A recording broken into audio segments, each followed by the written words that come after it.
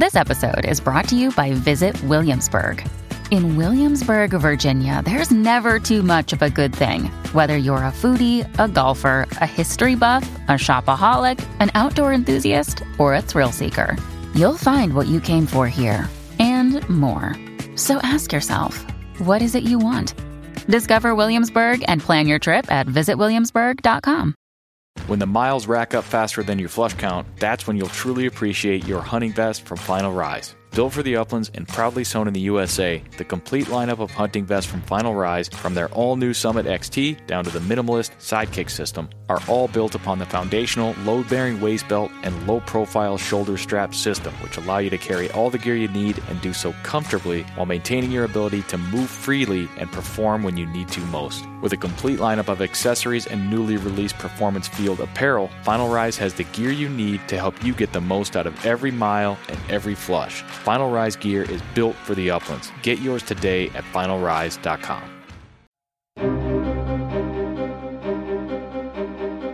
Welcome to the Project Upland podcast, where we discuss all things upland hunting. We plan to take you into some of our favorite bird covers as we talk to the people that hunt them and the organizations that support them. We'll also break down the dogs, guns, and gear used to pursue them, and of course, we'll share the stories that celebrate this American tradition. It's one of those things that you do that feels timeless. My dad brought home our first Brittany when I was about 10 years old.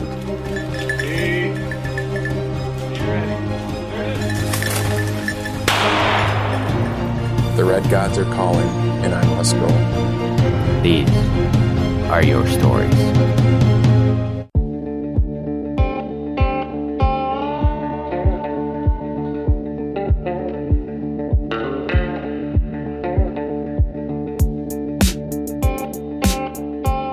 You're tuned into the Project Upland podcast. I'm your host, Nick Larson. Welcome to the show for episode number 50. This episode of the podcast is brought to you by our friends at Pine Ridge Grouse Camp, the finest rough grouse and woodcock hunting experience located in northern Minnesota. Check them out at pineridgegrousecamp.com. Adventure awaits. And by Dogtra Collars. If you're in the market for a new tracking and training collar, I suggest you check out the Dogtra 2700 T&B. This is a fully capable tracking and training collar. It's got the patented 127-level stimulation rheostat dial from Dogtra. Also includes a high-performance pager, aka vibrate, and an integrated tracking beeper with 3 different modes for all of your hunting needs. Check out the Dogtra 2700 T&B and more at Dogtra.com. And for the rest of our partners, we've had a little bit of a shakeup. It's early in 2019. It's budget season. We've got some of our regular partners that are not with us right now, but we hope to have them back very soon. You will hear from them when we do. But until then, we've got some new partners that we're very excited about. The first of those being Gordy & Sons Outfitters. That's right, Gordy & Sons Outfitters, the finest store for hunting and fishing clothing, sporting art, fine jewelry, and travel gear. At Gordy & Sons Outfitters, they have what you need to get you to where you are going. Check them out at gordyandsons.com. And by Eukanuba Premium Performance Dog Food. Premium performance dog food from Eukanuba is made with the highest levels of protein and fat to promote lean muscle and sustained energy for peak performance in your bird dog. Learn more about premium performance dog food from Eukanuba at eukanuba.com. All right, this week's winner of the podcast giveaway is Caleb Bomstead. Caleb shared our previous post on Facebook. Thank you, Caleb. Project Upland t-shirt on the way to you very soon. You, the listener, could be next week's winner of the podcast giveaway. All you've got to do is make a meaningful contribution to the show. Leave us a rating, leave us a review, subscribe to the podcast, share the podcast post, or send us some episode feedback or a suggestion. Love to hear from my listeners. Send me an email at nick.larson@northwoodscollective.com. All right, we're going to jump into the episode really quickly, but first I want to give a shout out to all of the Pheasants Forever chapters in the state of Iowa. They had me down there over the weekend. I I did a little guest speaking engagement for them on Friday night of the Iowa Pheasants Forever State Convention. Had a social hour. I got to speak to them about some of the fun stuff we're doing at Project Upland. It was very cool. They took good care of me. I met some Pheasants Forever staff members, some Project Upland podcast listeners, and caught up with a bunch of loyal Pheasants Forever members. I had a great time. So thank you to them for having me down there. That was a lot of fun. And thanks for listening to the show. All right, let's do it. This week's guest is no stranger to the Project Upland podcast or website or magazine for that matter. Of dogsanddoubles.com, we've got Greg Elliott. He jumped on the show to talk about double guns, an article he wrote in the Project Upland magazine, issue 0, and all kinds of other fun stuff. And as always, when I have Greg Elliott on the show, I learned a whole bunch about double guns, and I hope you do too. So let's get into the show, and welcome to the Project Upland podcast of dogsanddoubles.com, Mr. Greg Elliott.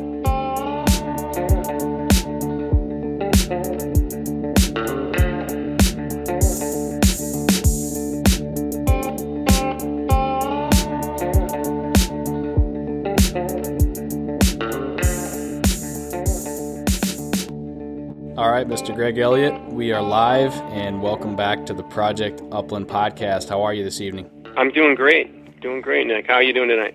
Doing really well. Thanks for asking, and thank you for taking the time to chat with myself and the Project Upland podcast listeners. We're excited to have you on the show, back on the show. I think I was looking at my notes and some of our past conversations. I think it was almost about a year ago the last time we chatted for a podcast episode, and I figured that was too long to go without taking a deep dive on Dogs and Doubles with Greg Elliott of dogsanddoubles.com. So we figured we'd get you back on the show to chat a little bit. Yeah, awesome. Yeah, it's good to be back. Yeah, I think you're right. I think I was driving up to Maine I was probably going to look at guns when we talked. And, you don't say. Yeah, that's usually what I'm doing, going somewhere to look at guns, get stuff on dogsanddoubles.com, and so it's good to be back. A lot's happened with Project Upland. I know I've been working with you guys. A lot of awesome stuff's been going on, and I've been working with AJ and doing lots of cool things. And you guys are doing great, so I'm excited. Yeah, absolutely. We are too. We're very excited. Obviously, you and I are both kind of part of the Project Upland team and our different facets in various ways, and it's been fun with the launch of the magazine. You had an article in there, which we will touch on for sure, and we're looking forward to issue 1 coming up here pretty quick. I think your article was a series, right? Do you have another one coming up in the next episode, do you know, or next issue? Well, so the next episode, not the next issue. So the next article I'm writing, I'm not quite sure where it's going to end up. It might be the summer issue. I'm not quite sure what your public, if you do, 4 a year anyway. Yeah, it's quarterly. I have to talk to the quarterly. But the next one's going to be comparing Fox shotguns. So a brand new Fox shotgun, which is Savage reintroduced the Fox shotgun, to an original one. So I'm going to take a 20 gauge brand new one, and we're going to take a 16 gauge original one, and we're going to compare them. And a gunsmith friend of mine we're going to take them apart and take pictures of the differences and talk about them.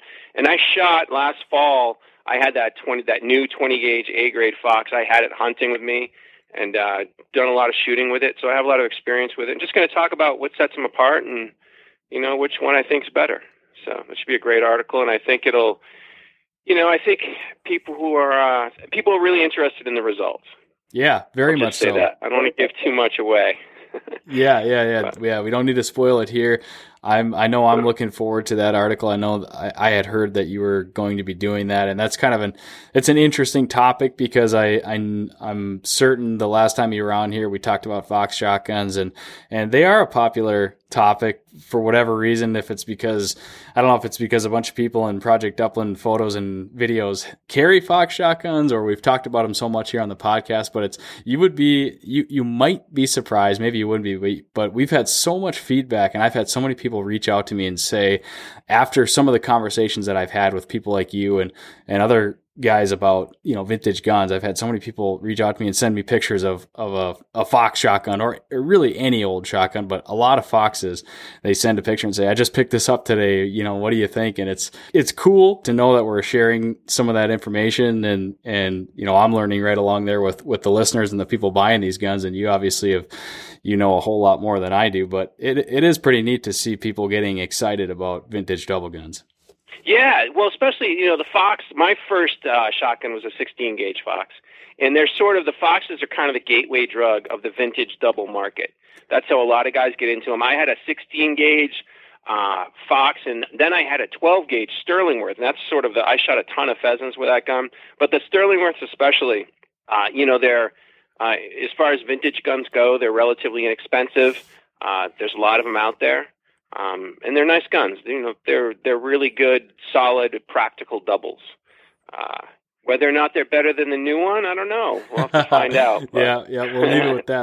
That's a good. They're very different guns in a lot of ways too. Right. Yeah, and I had seen some of that, and I've heard some of the conversation. I mean, certainly the new ones that Savage has put out it's not exactly the same as the Fox of old. But we'll let people read a little bit more about that in an upcoming issue of the Project Upland magazine. So we'll talk a lot more about guns. We'll dive into some of this stuff, Greg. But first, I want to get down to some important business. Let's talk about your 2018 hunting season. You're out east. I know that. I mean, do you still have seasons open? No. So, I think New York State may still be open. Okay. I don't hunt over there. So everything I do is pretty much in New Hampshire and Maine, and that ended at the end of December. Okay. So December 31st. So there were tons of grouse in the areas that I hunt in Maine and New Hampshire. There are a lot of woodcock. All that was really good. I got out. I did some of the hunting I did was great, but I had a bad season. And it wasn't because my dogs were great, the birds were great, the places, everything was awesome. But two things happened. So first, I got shingles. Oof. So that Dude, I've had them. Messed up. I've had them. Yeah, it completely. So I was sick, and I was sick right at the time that I had taken off to hunt. So man. I was actually like up in a cabin up in Maine, unintentionally quarantined because I go up there hunting with just me and my dogs. But I was so sick for like a bunch of days that I couldn't get out. I could barely hunt. And then at the end of October, the area where I was hunting and got slammed with snow and pretty much shut it down. And it was it snowed, and then it got a little warm, and then it got cold again, so it crusted over, and it pretty much by the 1st of November, all the places I bird hunt were pretty much shut down. And then deer season opened, so everything got messed up. And so unfortunately, I had a lousy season. But, I was talking to a buddy of mine that owns some sporting camps up in northern Maine, and he was telling me that they were having 60 bird days. No way. Throughout October. Is that grouse and woodcock combined? That's grouse. They were moving 60 grouse a day up there. Wow. And this guy's a guide, right. And he said his biggest problem was he was having clients limit out before lunch, and there's nothing else to do up there. So, like what do you do all afternoon? Like so he'd have to bring him back to the camps, and guys would he'd have to come up with some kind of entertainment. But he told me he had a phenomenal year, and I wasn't that far north where he was. He was north of Mount Katahdin. I was in the Rangeley area, but the bird numbers were really good. So anyway, I hope things hold off. I think we could have a great 2019. I've already looking forward to it, already making plans for it. So yeah, absolutely. Me too.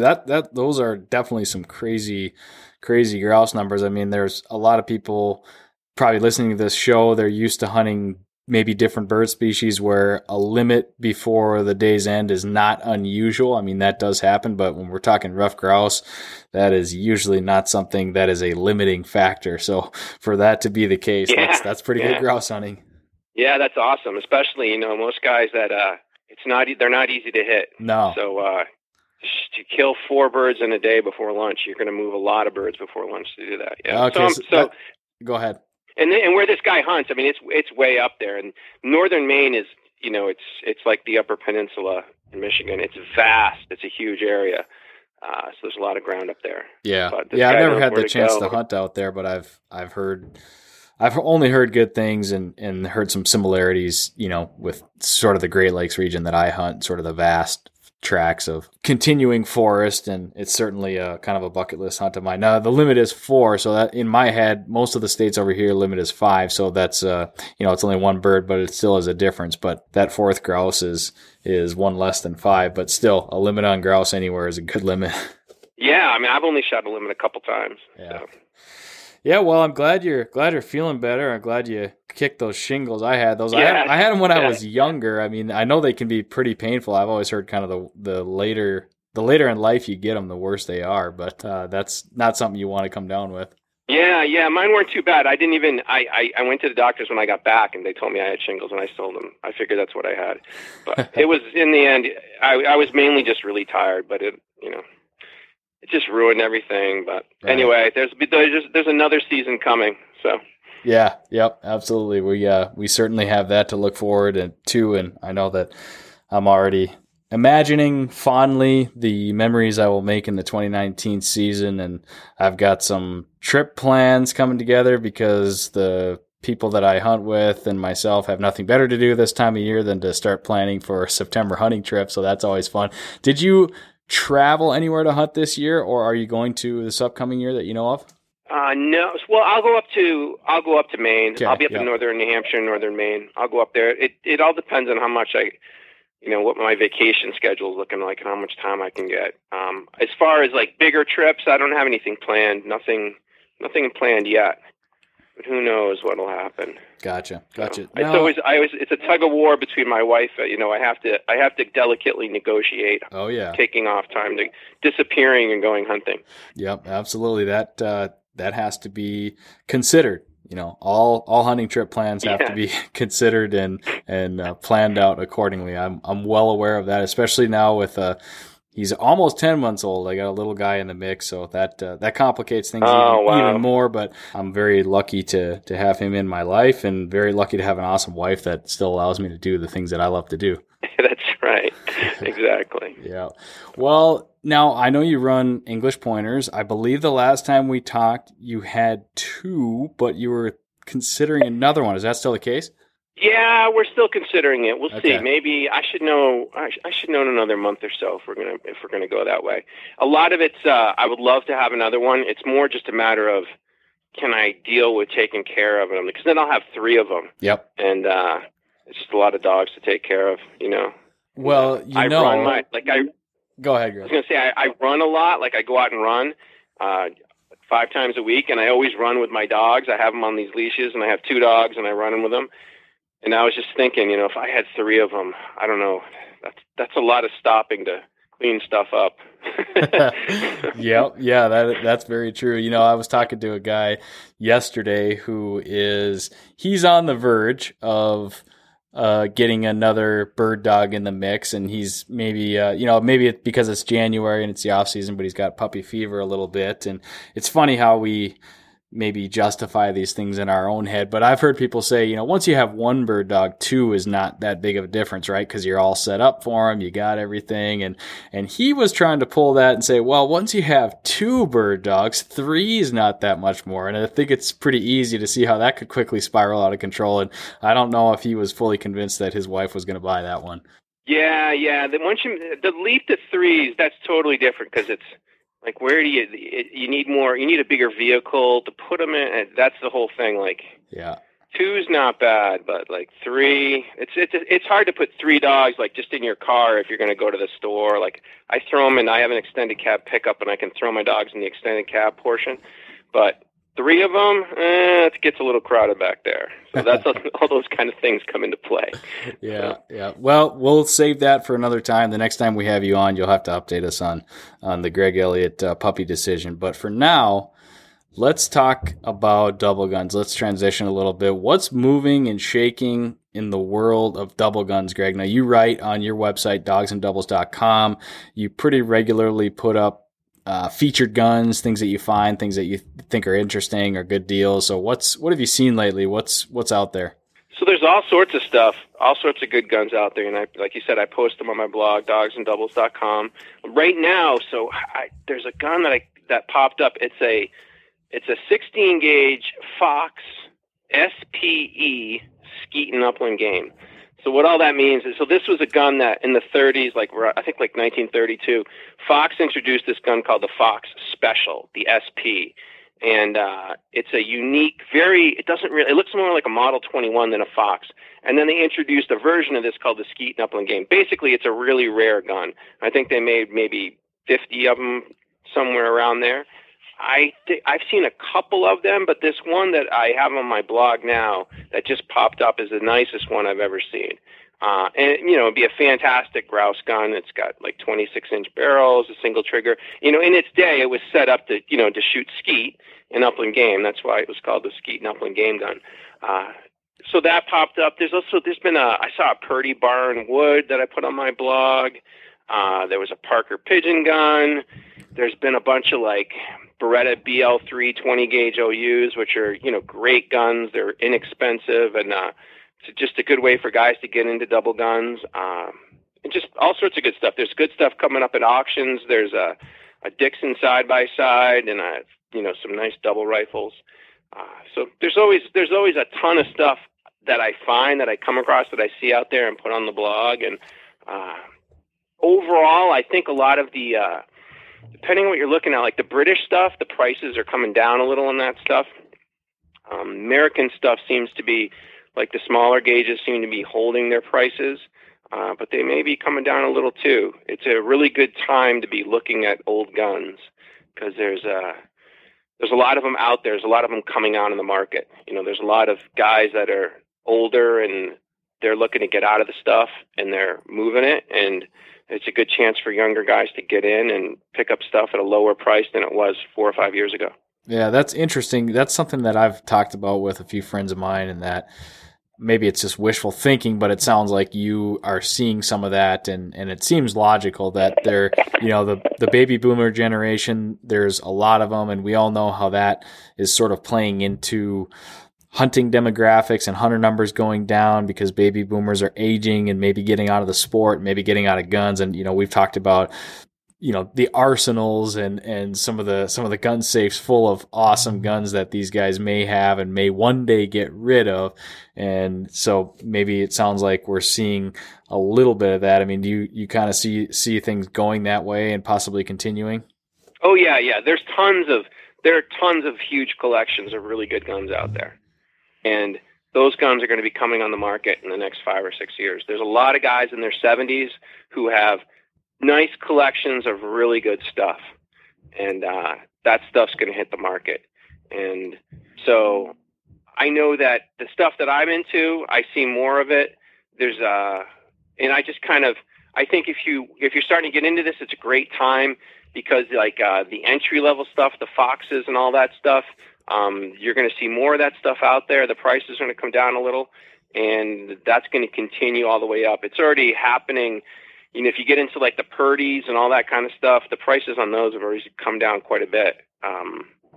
And I don't see them, there's just more of those guns that are going to come in the market. There's, like I said, there's lots of big collections out there, and they're just kind of hanging in the wings. And, what happens is, people have these collections and their families don't want them. Basically, they don't have anything to do with them. So what are you going to do? You got to sell them. Right. So yeah. So maybe I asked you this last time, or it came up when we had you on last time, but how long or when did you get interested in these vintage guns? How long have you been watching the market is really my question. So I've been watching it, pretty closely for probably I don't want to say probably 15 years or so. Okay. So I've been into the old guns for a long time, for 20 years, 25 years. But it wasn't until probably the early 2000s that I really started to pay attention to the vintage market and what was going on. And through that period, there was a huge run up in prices. In the from 2000 to, I don't know, about 2008, 2009, maybe up to 2010.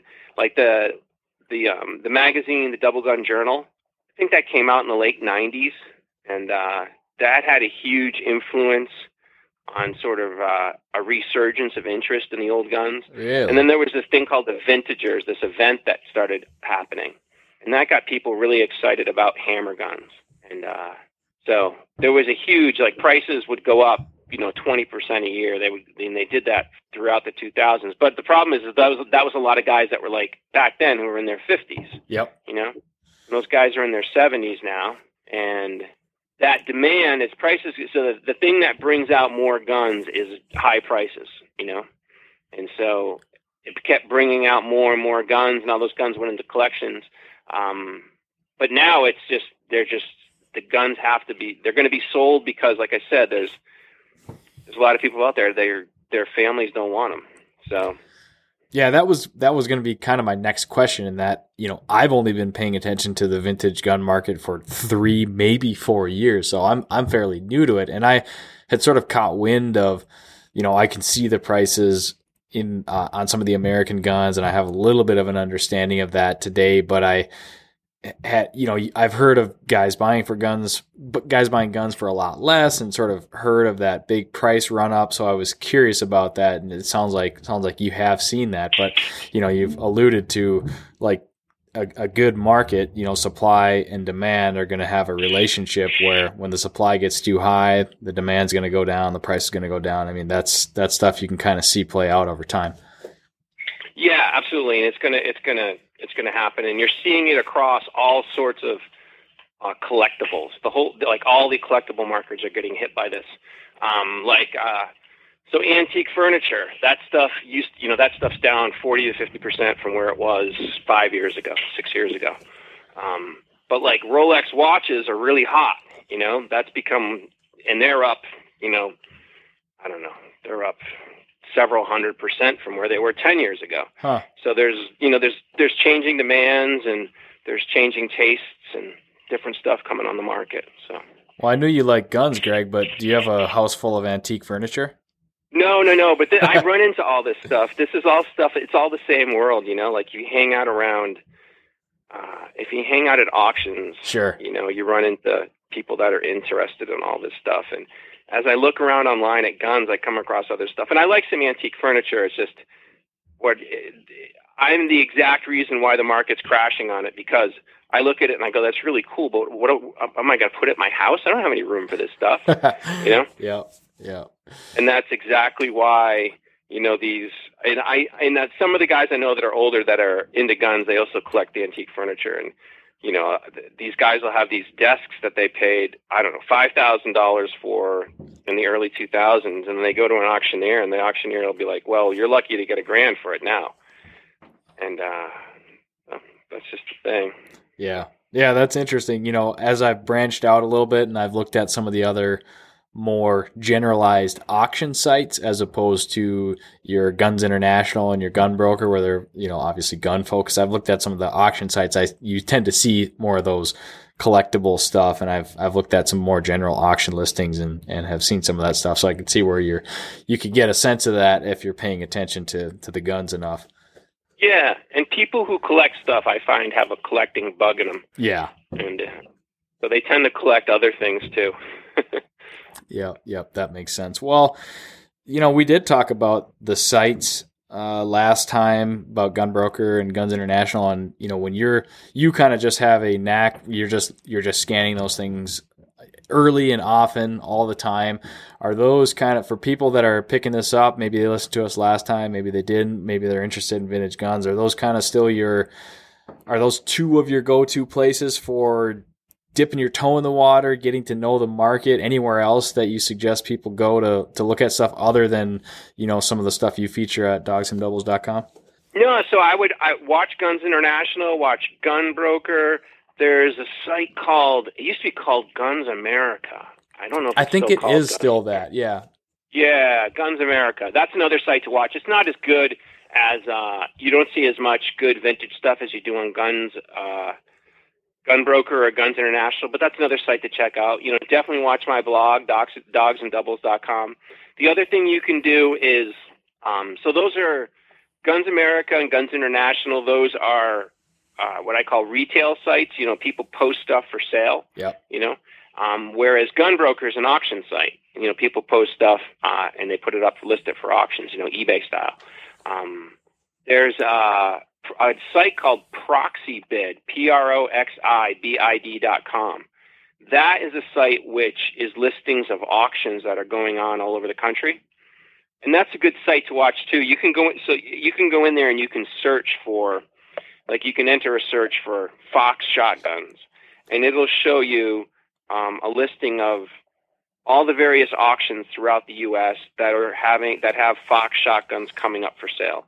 Obviously, but not every auction company is there. But Proxibig's pretty big. It's pretty big, and most of the major auction houses in the country are listed there. So that's another good place to look for guns. You go on there and type in Fox shotgun, type in side by side, and just see what you can get. And the secret to a lot of these, especially like Gunbroker, is just running a lot of searches, running a lot of different searches. It's like using eBay or anything like that.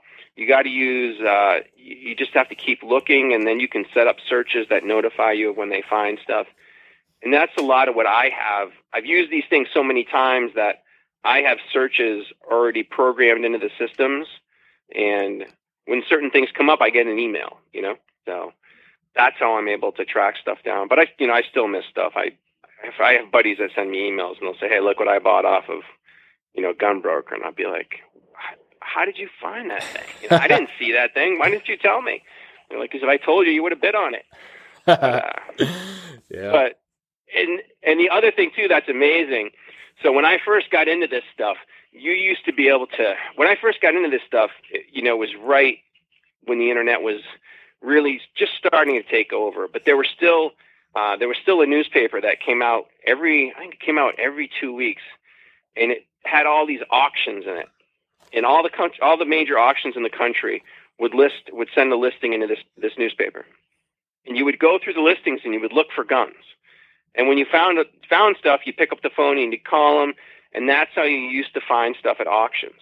Nowadays, and you were able to find great stuff that no one else saw because it was so difficult to track stuff down. But you'd have to go to the auction house, and it was very labor intensive to find stuff. But you could find great deals.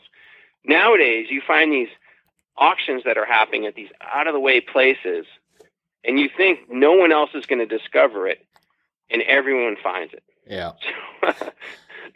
So the great thing about the internet is that there's so many guns you can see, and there's so much stuff you can learn. And the problem is that everybody's doing it. Yeah. Yep. The competition is high because you're competing with everybody else that is searching for Fox shotguns or Parker shotguns. Yeah, and there's a lot of guys out there doing it. So I was just talking with a buddy today about something that he saw, and we were just commenting on the fact that there was he thought he was going to steal it, and then we talked about it, and he was like, "Yeah, I'm sure plenty of other people have seen it." So, but anyway, that's just how it goes these days. Right, right. Yeah, I know. And I know from talking to you, you have mentioned, if you see something that you like and they've got a phone number there, pick up the phone and call, because even if you think, wow, there's a million people calling and asking about this, I mean, you never know. And I'm sure you have examples where you did make the call and you did snag a good deal just because you picked up the phone. Yeah, absolutely. Pick up the phone immediately. Especially if any listing you see anywhere, the best thing to do is to pick up the phone right away and call them. If you try to send an email, who knows when they'll get the email. Right. And a place that is notorious for having this issue is Cabela's. If you see anything online at Cabela's, the best thing to do is pick up the phone and call them right away. If you send them an email, it can take them days to get back to you. And I've missed stuff because of that. And I know that I've also, got stuff because instantly I picked up the phone, and I'll have them tell me, we just listed that 20 minutes ago. Where did you see it? I'll be like, I check quite a bit. So, but that's what you have to do. So. Awesome. Well, that's some good advice for people that are interested in double guns. I think we've covered a little bit of that before, but it never hurts to go over it again. I know I'm always looking. I don't know if I'm near pulling the trigger. I was chatting with you a couple weeks ago about a couple of guns that I was looking at, and I don't know if I'm right there, but You didn't buy that one that you were talking about? No, I haven't bought it. I'm gonna check and see if it's still on the line. You should look, because actually I did call the guy and he never got back to me. And so, if I really wanted it, I should just call him back and keep pinging him on the phone, but he hasn't Still got back there. to me. So yeah, you better go get this. I might get it. It's really nice. Well, if it wound up in your hands, I think I'd be at peace with that, knowing that maybe when you head this way, we could meet up for a grouse hunt or something. That's very nice. Yeah. Well, we touched on an article earlier, and so you did write an article for the Project Upland magazine. I think we had it on the website too, didn't we? Yeah. Yeah, we had it on the website too. It's called Avoiding Double Trouble. We're going to go over that a little bit, but what else, you obviously you're writing some more stuff for the magazine. Anything else you've been working on writing wise, publishing out there for people to read? Well, so let's see. The last thing I had come out was in the January-February issue of Shooting Sportsman magazine, and that was an article about the new Beretta SL3 over and under, and that was AJ from Project Upland. We both were in Italy to tour the factory and find out about that gun, and I don't know. He shot some video for it, but anyway, I had that piece. And then I have some other stuff coming up. I have a piece about Fabry shotguns and some other stuff. There'll be some stuff going on in Covey Rise, but the writing stuff has been going really well. There's going to be more stuff with the Project Upland. I actually have to talk to Matt tomorrow. There'll be an article about more gun stuff. We'll continue this Avoiding Double Trouble. We will continue this sort of information about how to buy stuff in upcoming issues. It won't be every issue, but they'll be coming. So there'll be lots of great stuff for guys to read and get informed about. Yeah, good deal. Oh, and that reminds me that I was going to ask you about this earlier, but I forgot. You on DogsandDoubles.com recently you posted a video by this gun shop over in England, and I actually watched a bunch of videos. Do you know the guy in that video? I don't know him. I know him online. I've chatted with him and talked to him. Okay. But I don't know him any more than that. Okay. They do some cool videos, actually. Well, yeah, and it's just one guy. The other video, the earlier videos, he was, you could tell he was taking his phone and just like shooting himself. You know, like everybody sort of gets started with this, but his production value, he's bought better equipment. And he looks like he has an editor and stuff now. But yeah, that article the video you're talking about is the problem with side-by-side shotguns. Yep. And he makes a lot of great points, and he talks about a lot of things that I see going on out there too. So yeah, people should check out my blog, and you can find the article and find the video and see what you think. Yeah. Yeah. It's a great video, and it's a great video title. It's going to grab attention. And, when you shared it, I think, there were some comments on it and people watched it. And again, he's pointing out valid things, but as somebody that recently became interested in side-by-sides and got all excited about it, it was kind of sad to hear that. And, I'm not so naive to realize that there's not a whole lot of new side-by-sides coming out. There are, but they're definitely not at the forefront of the marketplace. And, for a lot of reasons that he points out, but, it kind of made me want to reach out to that guy and maybe get him on the podcast, because he did have a bunch of other cool videos. You should reach out to him. Yeah. Yeah. And I think so. And I think one thing he's overlooking is that, what's good is people are getting into the double barrel shotguns, Yeah. Yep. And if you first get into it on the over and unders, I'm fine with that, because I think eventually you'll be interested, or some of those guys are going to be interested in side-by-sides. It's hard to argue, like if you shoot a lot of sporting clays, if you do a lot of, that type of shooting, and over-under shotgun's hard to beat. People shoot them really well, and they're not that expensive compared to the side-by-side stuff.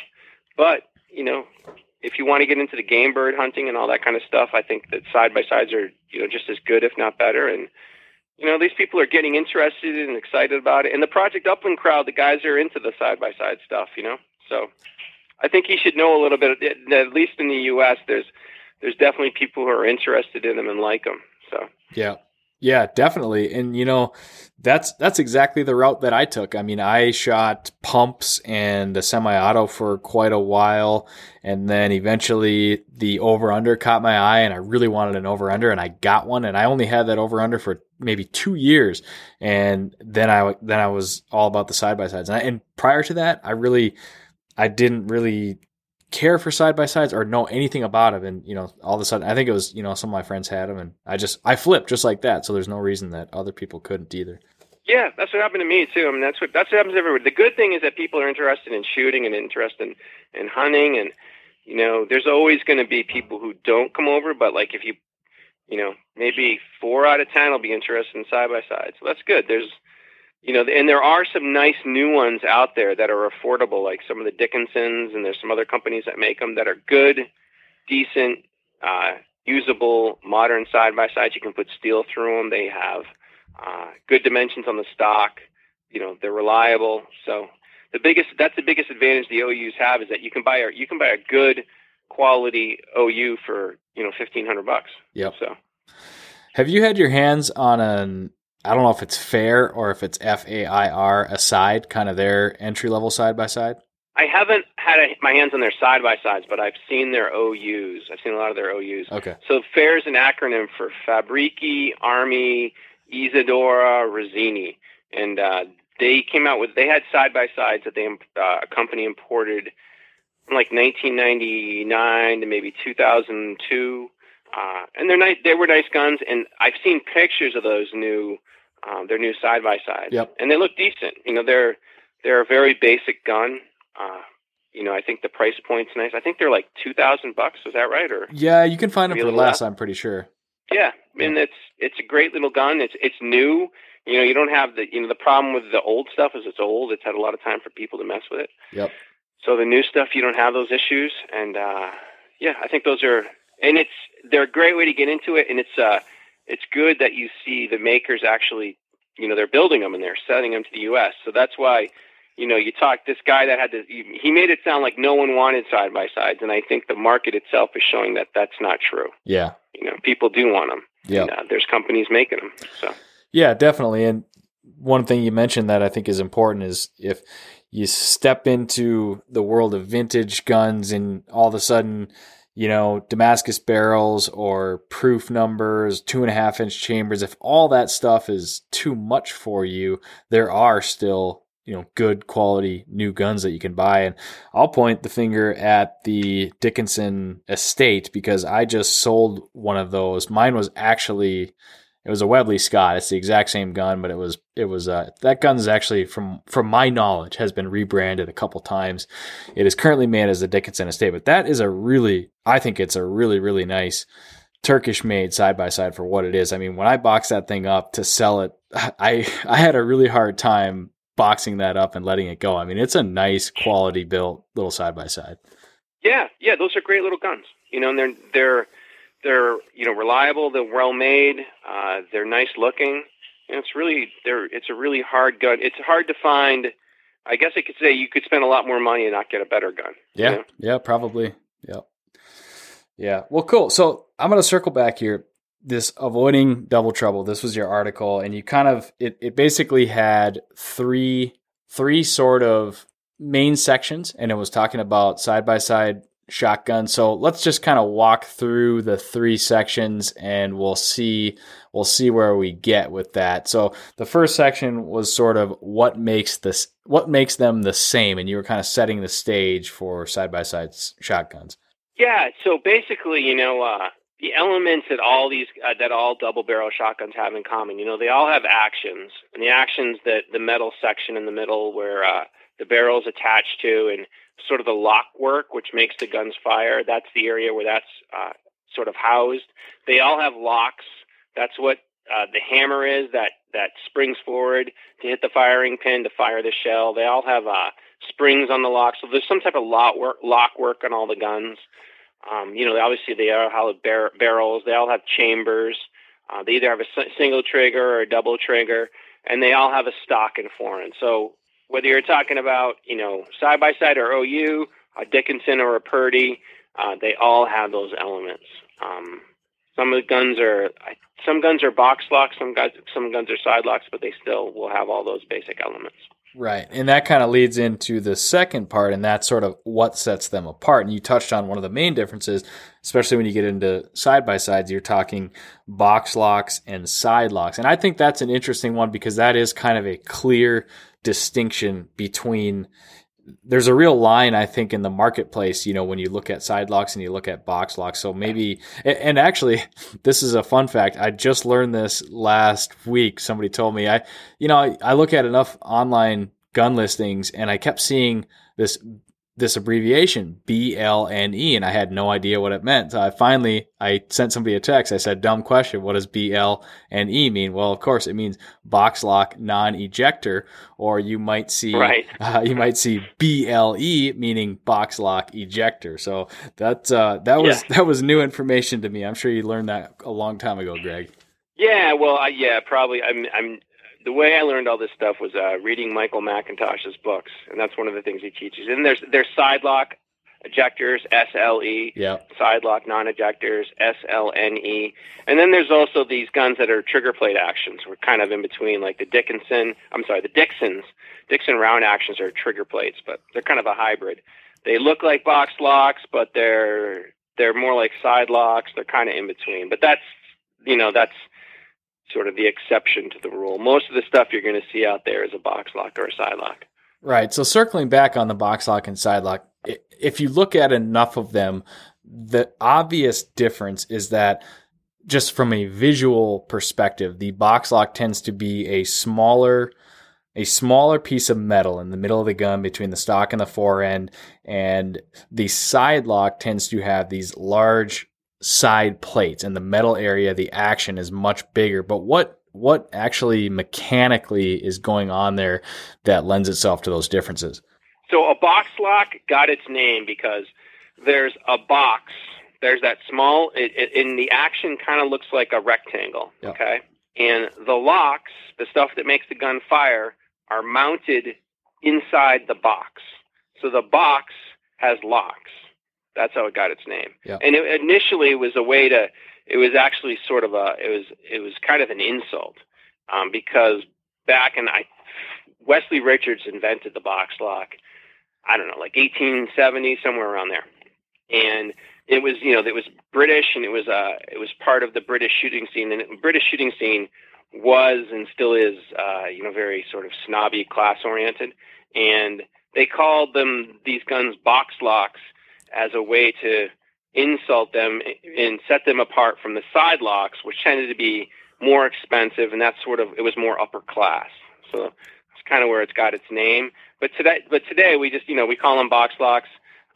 Obviously we don't, we're not out to insult anybody. That's where it came from initially. And once you look at them, you'll see right away that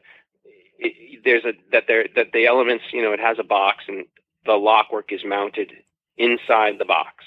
In side locks, you have the locks are mounted on the sides of the action, and like you said, they extend back. So it's a different way of setting up that lock work. And a side lock, side locks tend to cost more money. They definitely take more time to build. There's a lot more parts involved. There's a lot more hand fitting that goes into making those guns. And some people think they're better, and I think it's open to debate whether or not they're better, but they definitely tend to cost a lot more. And like all your most famous gun makers, your Purdy's, your Hollands, your Boss, those are all side locks. Yeah, they've got those big, they've got a lot more room for that deep relief scroll hand engraving, so they kind of lend themselves to all of that stuff too. Yeah, for the most part. There are box locks with side plates that look like side locks. They're kind of in between. Yep. Like Francots, a lot of Francots are like that. You see it on some British stuff. But for the most part, when you see those big plates, that's a side lock. So L.C. Smith's, that's the only true American side lock. So they're a side lock. They're not super expensive. Lefevre's are kind of side locks, but they're not true side locks. Those are basically the key things that set those things apart. Right. Yeah. And so that's kind of a main main difference maker. Again, like I said, if you look at that stuff quite a bit, you'll very clearly start to recognize and see the differences there. We talked about the ejectors, non-ejectors, or extractors. Maybe touch on those real quick. So let's see. They all have extractors. So what extractors do is extractors, when you put the shells into the chamber of the gun and you open it, extractors are the things that are lifting the shells up from the chambers so that you can take the shells out. So it's a little piece of metal, or either two pieces of metal if it's an OU, and they just basically raise the shell up from the chamber so that you can extract it. They extract the shells from the chamber.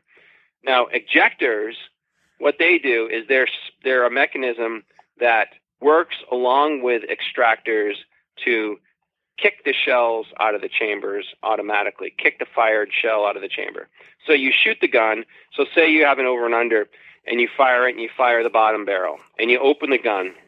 An extractor is just going to lift that shell up, and you're going to pull it out, and you're going to put it in your pocket. An ejector, you're going to open that gun, and it's going to pop, and it's going to kick that shell free of the chamber. So that's an ejector. It's ejecting the shell from the chamber. And typically, non-ejector guns cost less than guns with ejectors. The ejectors are mounted most of the time mounted in the fore end. It's just another thing, another complexity. Right. So they typically cost more. But for most of the hunting most of the hunting I do, you don't need ejectors.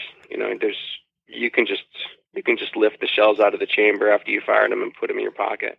They're really made for, like hunting in England. People would, when you're driven shooting, if you could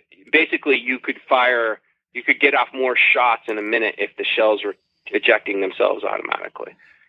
It was, that's what they came about as. But for most of the people I know, they're kind of a nice to have, but they're not a have to have. Right. Yeah, they seem to not be kind of a deal breaker either way. But again, yeah, they have different sort of uses that they were developed from. And yeah, if you're standing at a post and shooting and you're trying to shoot a bunch of birds and you're reloading a lot, certainly ejectors are going to come in handy if you're shooting sporting clays or skeet, that kind of thing. But when you're in the field, I think a lot of people find, and I know that I actually like it, I like the extractors because I want to collect all my shells and put them in my vest. I don't want to leave them lying on the ground. So it's a lot easier to be able to just pull them out and slip them into my vest as opposed to have to go digging around through the brush trying to find a spent shell after the bird goes. And there's always that one time where you think to yourself, boy, I wish I could have had that reloaded faster, but that's just part of the game, really. Yeah, I don't really find a lot of instances where I consider it to be an advantage. It's kind of cool to have them pop out. Yep. It's also another thing that can go wrong, especially like on Parkers. Parker ejectors are really complex, and it's easy for them to go bad. So if you get a gun without it, that's just one less thing that can break. Right. So. Yeah, that's kind of how I've always looked at it especially from the vintage gun, aspect. You tend to see the ejector guns are a little bit more rare. They come with a little bit higher price tag, and the non-ejector ones, it's kind of a nice thing to have. It can save you some dollars, and you're really not missing out on anything. And then you've got that one less piece to break or malfunction. Yeah. And especially in American guns, like a lot of the Foxes, you see a lot of the Parkers, you can find them. It's pretty easy to find ones without ejectors. And they definitely cost less. The ones with ejectors always command a premium. And if you're a bird hunter, unless you're shooting doves down in Bolivia or something, for the most part, you don't need them. Right. Right. So the last section on the article, which we'll take a look at, this is good advice. We've kind of talked about some of this, but again, it's sort of the 1, 2, and 3 of if you're looking at vintage guns, or any used gun really would apply to this, but certainly the article is kind of written about vintage guns. But rule number 1, look for original condition. Yeah, that's the most important thing. So, original condition, meaning the finishes on the gun should be the ones that were there when the gun left the factory. So the bluing on the barrels, the oil finish on the stock, that's an important thing to look for. Color case hardening, all those things, you want them to be as original as possible. And you want them to be, so the other thing is you want as much of those finishes to be present as possible too. Does that make sense? Like, you want like the blue finish on the barrels, you want as much of that still there as you can afford, basically, you know? Yeah. Yep. That makes sense. And that's one thing that I want to ask you about, because now you have to, if you look at enough, you'll eventually come across a gun that it'll have full case colors. It'll look like the barrels are perfect and the wood looks amazing.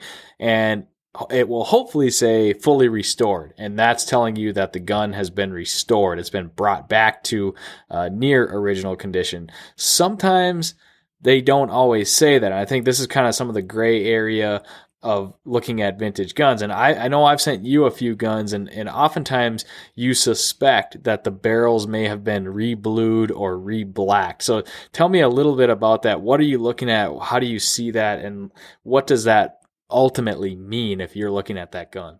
So when a set of barrels is made, initially they're sort of a silver color. And what they do is they blue them or black them, depending. Like in the UK, they call the process blacking a barrel.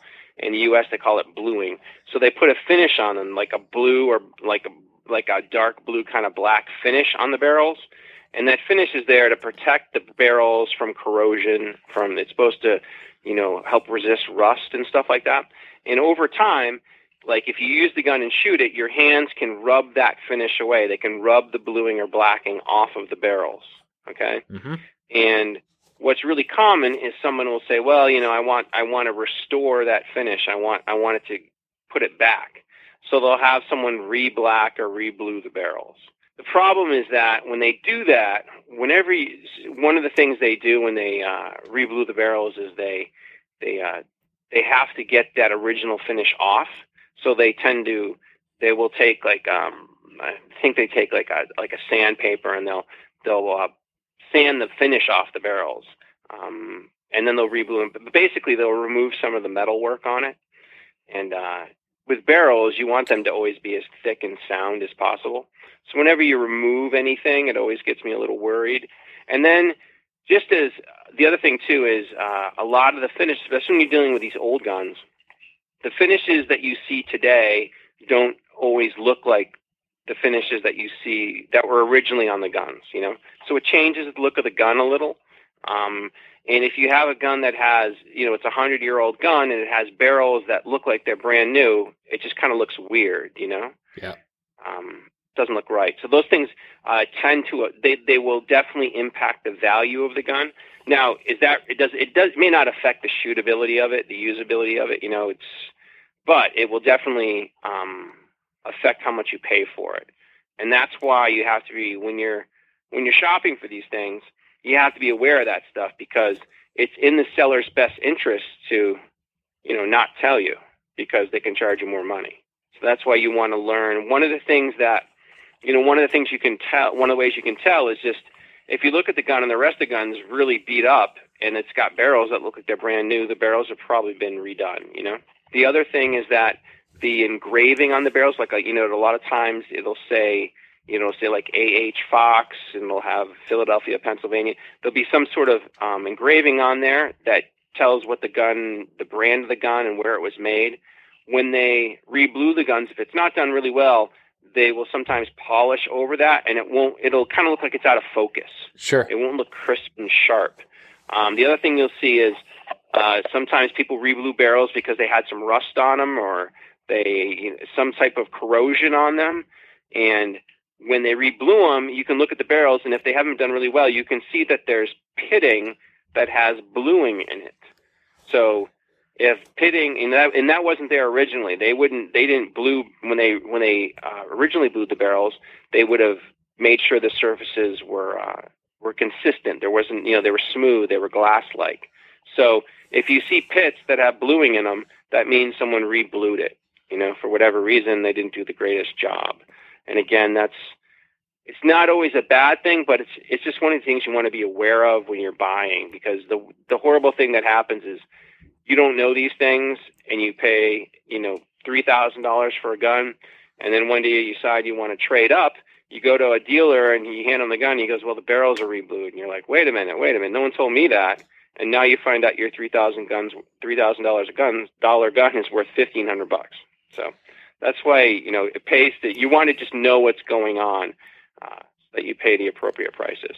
Right. Yeah, that's really good insight, and that's kind of the idea here, is just trying to know as much as possible. And we should probably say, I know we talked about this before, but anytime you're buying a gun, a vintage gun from online or anywhere really, you want to have a trusted gunsmith that knows his stuff, that you can have him inspect this gun.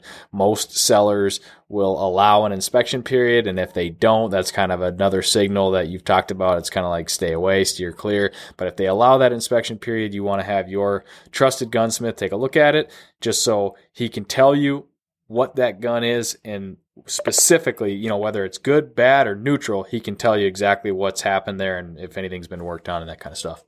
Yeah, absolutely. That's crucial. I mean, you have to get somebody to inspect the guns. I've been doing this for a long time, and a friend of mine inspects stuff for me, and he still finds stuff that I didn't see. So it's absolutely, most gunsmiths will charge you a little bit to do it. If you can go watch them do it, you can learn what they're pointing out and learn what the problems were. That's what I try to do, and that's how I've learned about this stuff. Cool. The best way to do it is to buy something, pay too much for something, and then go to sell it. And then you learn a lesson, right? Lose money. You learn a lesson that you won't forget. So yeah, I believe that. So we did talk a lot about barrels on rule number 1, but that's rule number 2. Rule number 2 is check the barrels. And I've heard you use the phrase, when you're buying these old guns, you want to buy the barrels. Talk about what that means. So the barrels themselves are the most important part of the gun, and the condition of them is crucial, because if the barrels are bad, replacing them is usually not an option. It's either if you're talking about an old Parker or something like that, there's no place to get new barrels. And if you're talking about a new, something where you can get new barrels, the cost of the barrels is going to be crazy. So that's why inspecting the barrels, looking for pitting, looking for damage, looking for bulges and dents, all those things is crucial, because you have to make sure the barrels are sound. From a safety point of view, you want to make sure you're going to be able to shoot them. And then also just from a shootable point of view, you want to make sure that the barrels have the proper length chambers in them and all those types of things. So again, that's why this relates back to the original condition. If you see original condition on the barrels, you can have a better sense of whether or not anybody's messed with them. If anyone's, one of the things people will do is barrels on the inside will develop rust, and people will hone that out somehow, and that can make the barrels, the walls of the barrels can get thin. Shotgun barrels with thin walls can damage easier. And so, it's easy to damage, and it's easy to dent a barrel on a shotgun. You can, knock it against a tree too hard and you can dent them. And if the barrel walls are too thin and you dent them, then you can't do anything. You can't repair it. So the barrels are scrap. So then the gun's pretty much scrap. So this, brings you back. You always want to, the more attention you pay to the barrels, the more attention you pay to the wall thicknesses, to the bore sizes and all those things, to give you a better sense of the overall condition of the barrels, how much life they've had, how much life is left in them, and sort of what's happened to them in the course of their life. So, and this goes back to why you need a gunsmith to look at them, because there's specialized tools to measure all these things. And until you have those and know how to use them, you really need a third party to check stuff out for you. Yeah, for sure. Great example of that. A guy, he's a listener of the podcast. I don't know if it was his first double gun. I think it was. He got interested in vintage guns. He went out, he bought a Sterling Worth, and he took your advice, Greg's, the stuff that we've talked about on here. He brought it to a gunsmith that he trusted, and the gunsmith found a slight bulge in the barrel that was like almost not even visible, but he pointed it out and just kind of gave him his professional opinion, said he wouldn't keep the gun, and the listener brought it back and moved on. And so that's kind of that sort of practice, working exactly as the way that it should. Yeah. And like bulges bulges in lifted dents are really common, and unless you have a practiced eye, you won't see them. And they're not always, a bulge isn't always, doesn't always signal the death of a barrel or the death of a set of, but you want to know it's there. Yeah. Because if you're buying a gun, it's a point to be negotiated against with the seller, or to be discussed. You know? Yeah. So you also mentioned a term that gets thrown around is minimum wall thickness. And this is it's not one of the most clear things that's going to be pointed out in the gun listings. The guys that do really good gun listings and they give you all the details, the chokes and the weight and everything, they're usually more of a dealer, not sort of a guy just selling a one-off gun, but they'll tell you the minimum wall thickness. So I've started to pay attention to that a little bit, and I've heard people give kind of a number, sort of their threshold on how thin is too thin. And I've asked a few people about this. Do you have a threshold? Do you have a rule about minimum wall thickness? Yes and no. And so it all depends on where you're talking about in the barrels. Okay. So if you have, when you fire a shotgun, the pressure inside the barrels is at the maximum right after you fire the gun. So like right at the point at the edge of the shell where it goes into the chamber, it goes into the forcing cone, that's where the pressures are the greatest. And then as everything moves down the shell over time, the pressure dissipates, okay? Down the barrel. So, yes, I follow you. Yeah. And obviously this happens really fast, but your highest pressure point is right at the beginning, and then at the end, the pressure's at the end. So you want to have a lot of thickness by the forcing cone, because that's where your pressures are the greatest, Yep. And if you have less thickness down at the end where your pressures are lower, it's not as big a concern. So that's one of the things about minimum wall thickness is I want to know where it is too. So if someone tells me the barrels, the minimum wall thickness is 21 thousandths, so 0.021, I think that's what that is. Yep.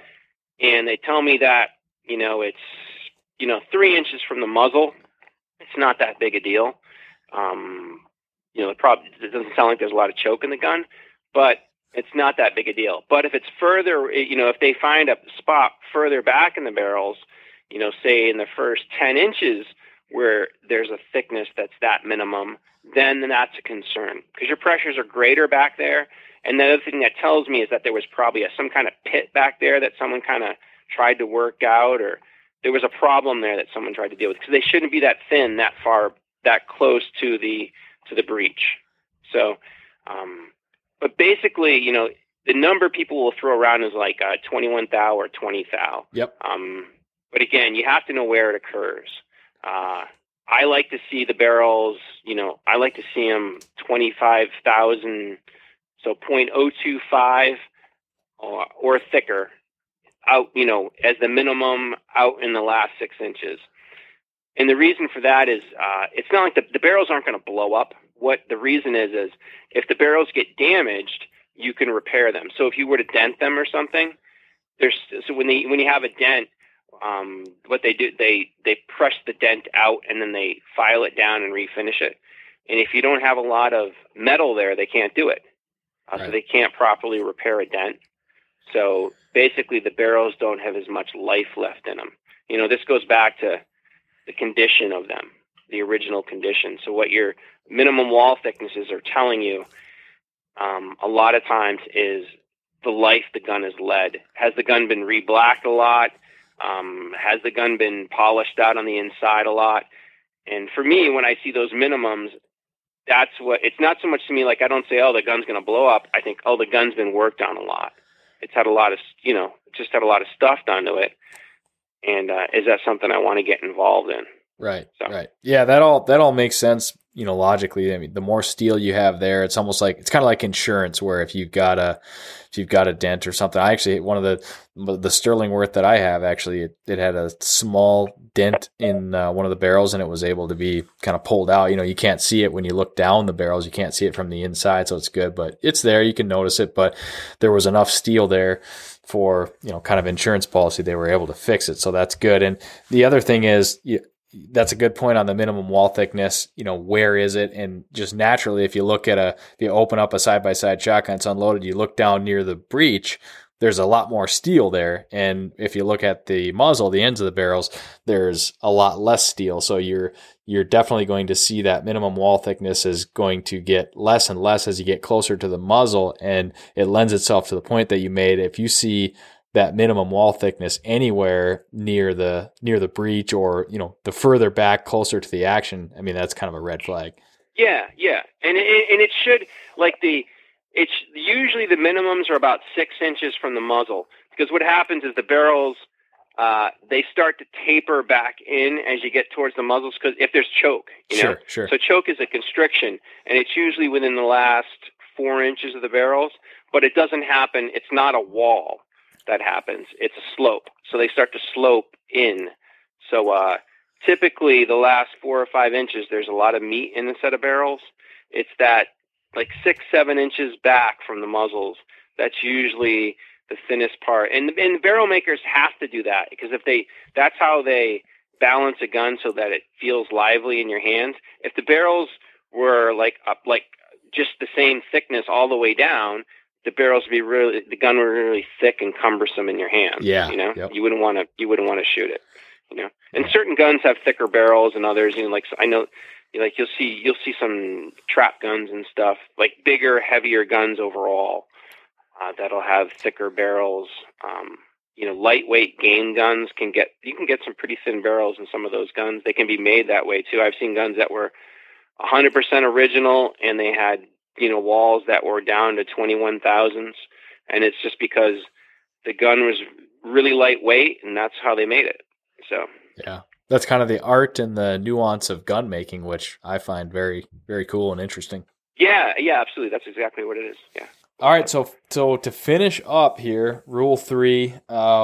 Rule 3 on the article is that fit is a huge factor, and that lends itself directly to the fact that a lot of the old guns are not made the same way that a lot of guns are today. So if you're switching from something modern and you're looking at old stuff, you might run into some issues. Tell us about fit, Greg.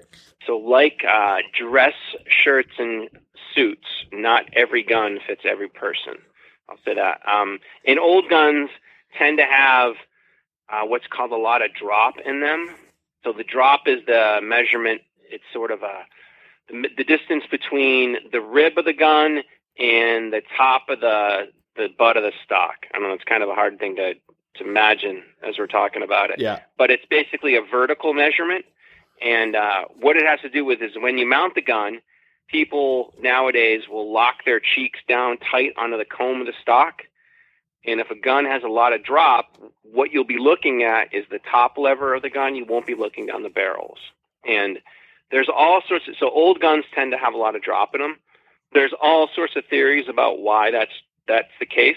And no one's ever come up with a theory that's convinced me. I personally can shoot guns with a lot of drop in them. I can shoot them pretty well. And it's because I shoot with my head held up high. I don't bring my cheek down to the comb. And I didn't grow up no one ever taught me how to shoot. I didn't go to a club and shoot sporting clays. If you go shoot targets, you're taught to lock your cheek down to the comb, and that was never the case with me. I hold my head up straight. And I suspect that old shooters used to do the same thing. And that's the way the guns were built. But for most people nowadays, if you want to buy an old Parker or an old Fox, like an old Fox Sterlingworth, those guns had 2 7/8 inches of drop in them. Yep. And they typically had 14 1/4 inch stocks. So that's just too much. For most shooters nowadays, that's too much drop for them to shoot well with. They want more at the most 2.5 inches of drop or 2 1/4 inches of drop.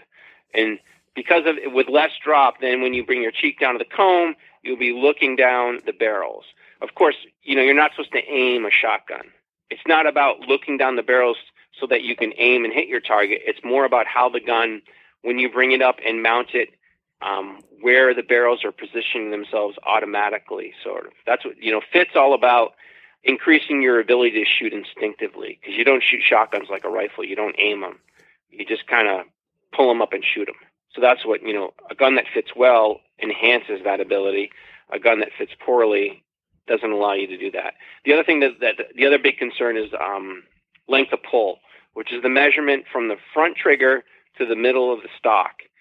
And a lot of old guns have a 14.25-inch length of pull. So when you mount the gun, for a lot of guys, their hands, they look crowded on the gun.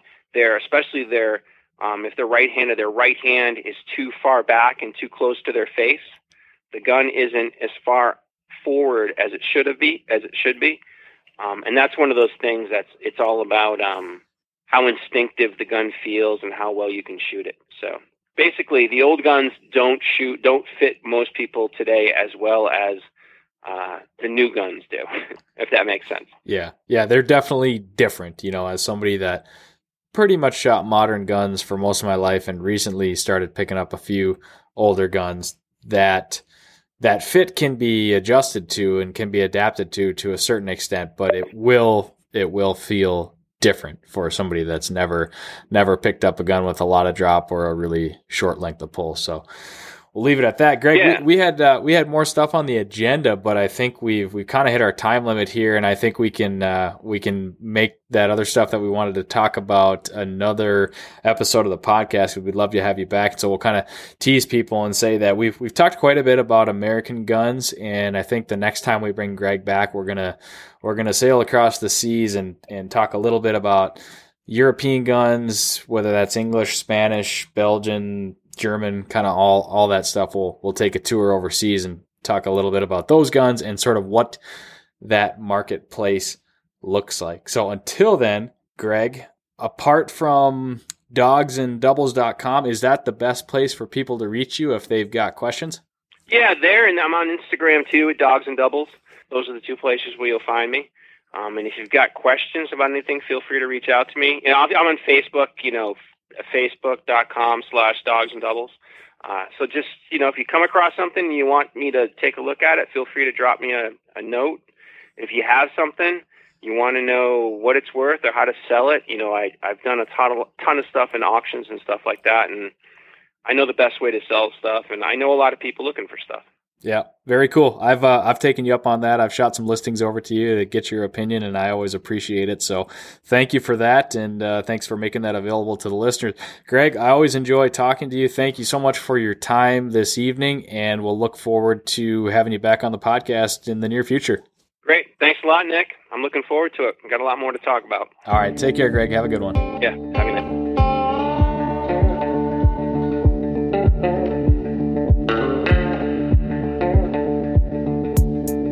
You've been listening to the Project Upland podcast. As your host, Nick Larson, I'd like to thank you all for listening, tuning in each and every week. And I'd like to thank our partners on the Project Upland podcast, bringing you each and every episode of the show. We thank Pine Ridge Grouse Camp, Onyx Maps, Gumleaf USA, and Dogtra Callers. You could be next week's winner of the Project Upland podcast giveaway. All you got to do is make a meaningful contribution to the show. Leave us a rating, leave us a review, subscribe to the show, share the podcast post, or send us some feedback or a guest suggestion. Appreciate all my listeners. I'd love to hear from you. Send me an email at nick.larson@northwoodscollective.com. Head over to projectupland.com for more great stuff, blogs, articles, gun reviews, book reviews, films, magazine link. It's all there. Head over to projectupland.com. That's it for this episode of the Project Upland podcast. Thanks for listening, everybody. See you on the next show.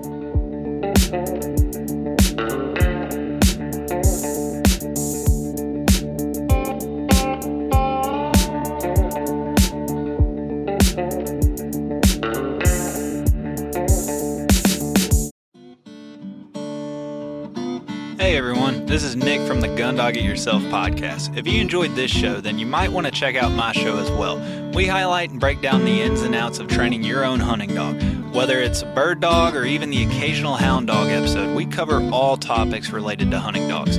Check out Gun Dog It Yourself on any podcast streaming platform and hit the subscribe button to be sure not to miss any future episodes.